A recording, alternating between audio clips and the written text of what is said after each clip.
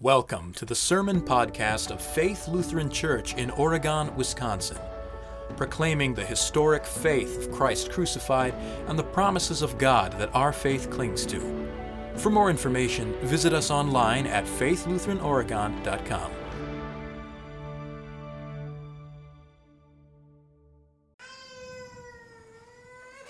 When a Christian dies, they leave two families behind.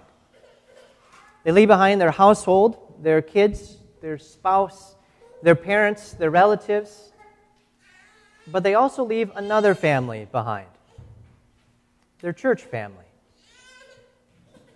And hopefully the faith of both of these families overlaps significantly, though it's not always the case. When I lived in Indiana, at the church I attended, there was a lady who had been a faithful member of the church for many years. But it had been a few weeks, maybe even a few months since she had been there. The new pastor, who had just gotten to the congregation, had begun trying to make phone calls to introduce himself to his new congregation. And he found out that this lady had died.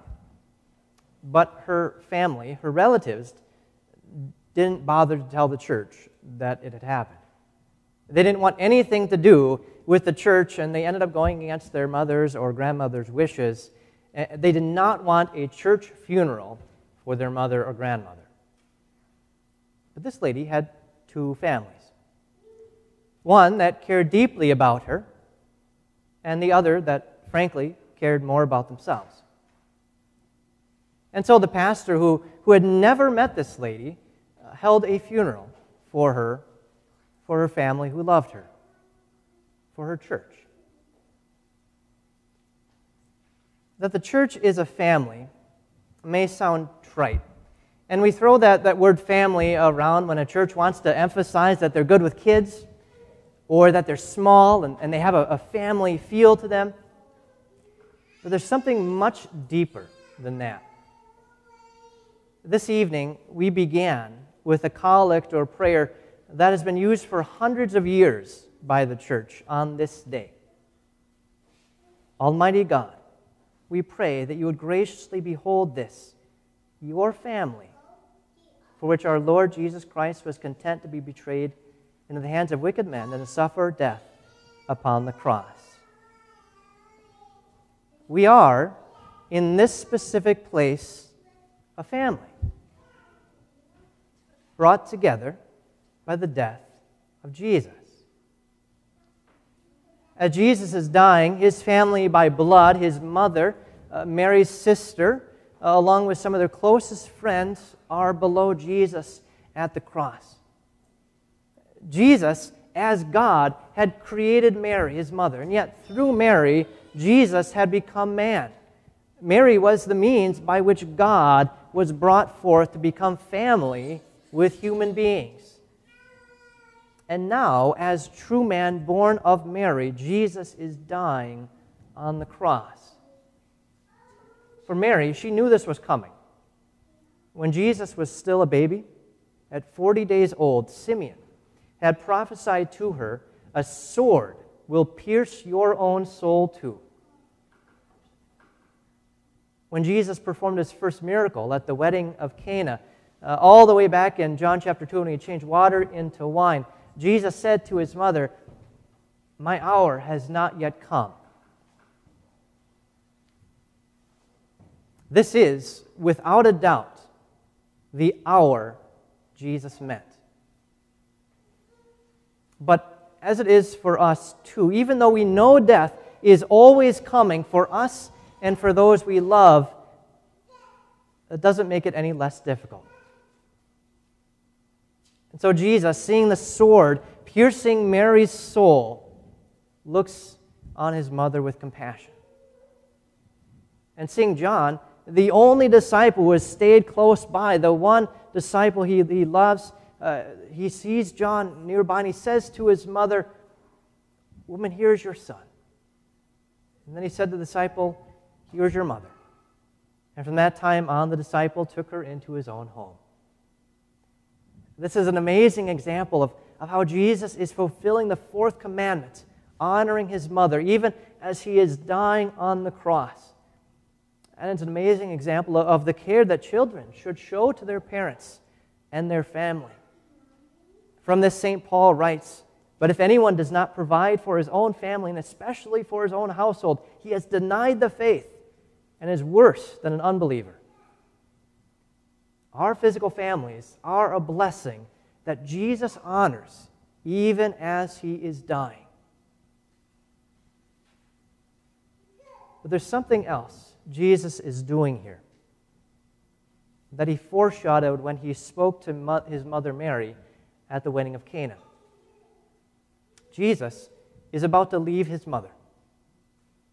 When does a man leave his father and mother? When he's to be married. Just as God told Adam in Genesis 2, "Therefore a man shall leave his father and mother and hold fast to his wife, and they shall become one flesh." Jesus, in his death, is about to become united to his bride. He is starting a new family, one united by the blood he is shedding. After Jesus has died, the soldiers come to make sure he's dead. At every other crucifixion, they would do this by breaking the man's legs to suffocate him if he wasn't dead. But when they came to Jesus and saw that he was already dead, they did not break his legs. Instead, one of the soldiers pierced his side with a spear, and immediately blood and water came out. Blood and water. These are the sacraments of the church. From blood and water, the church is born. In baptism, sinners are buried with Christ into his death to receive, like Christ, new life. Baptism is a washing in Jesus' blood. And what can be purer than such blood? What can be more health-giving than such a wound from Jesus' side? St. Augustine actually connects this to Noah's Ark, of all things. Noah's Ark had only one opening on its side. And through that one opening on the side of the ark, all life went in and out. And while the waters were raging around outside of them, inside, God kept the family safe. 8 people were saved through water.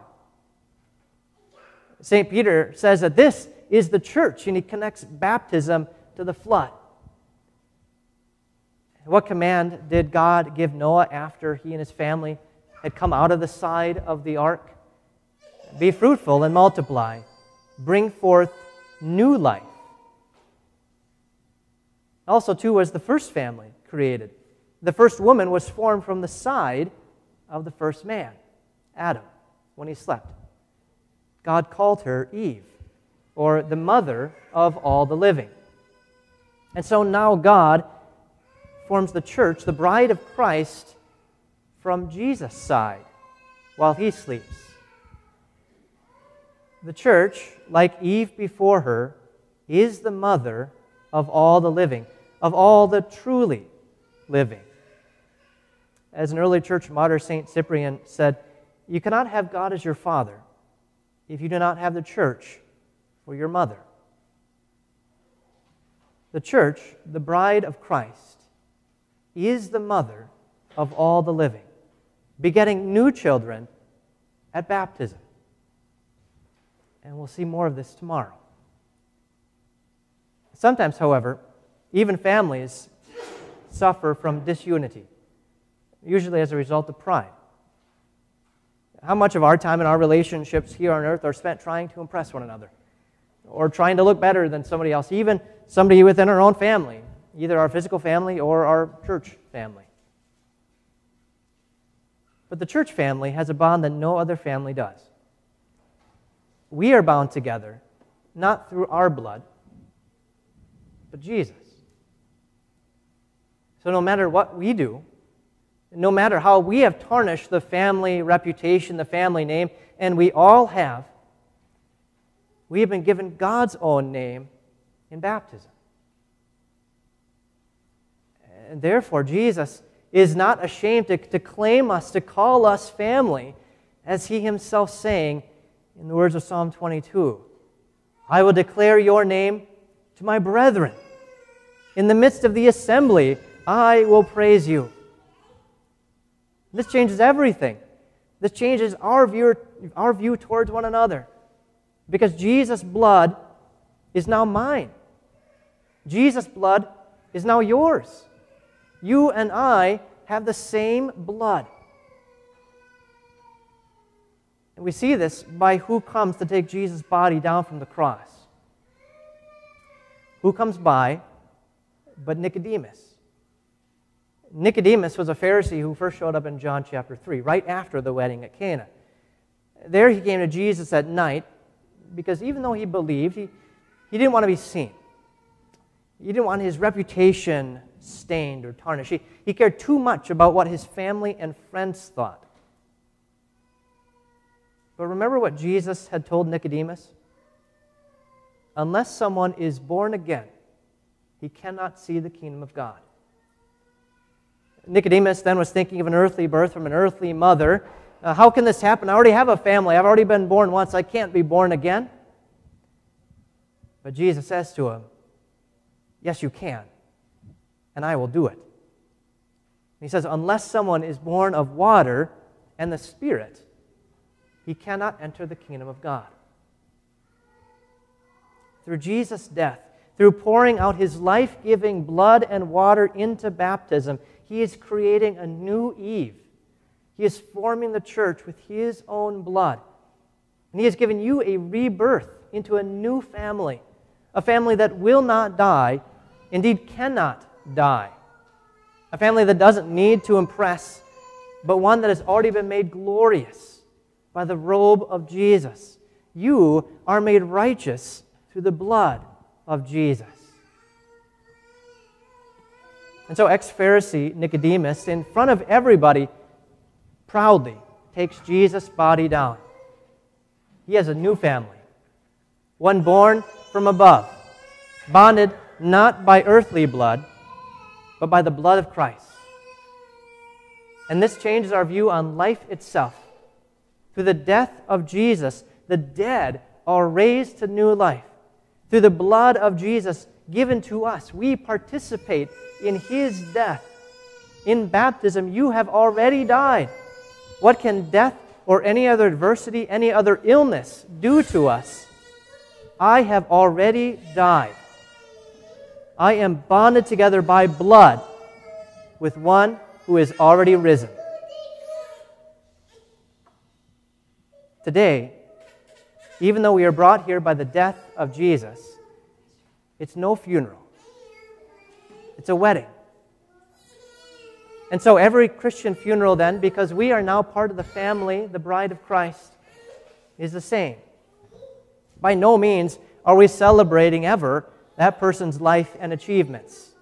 How sad and lame an event that would be. Rather, Christian funerals are proclamations of the life they have received in Jesus.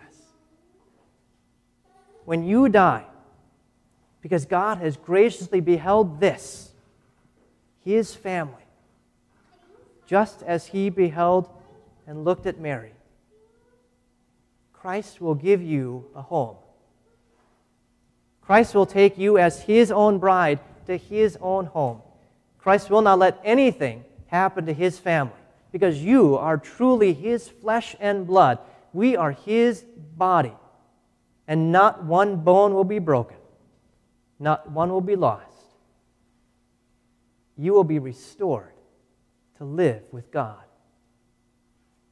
In Jesus' name, amen.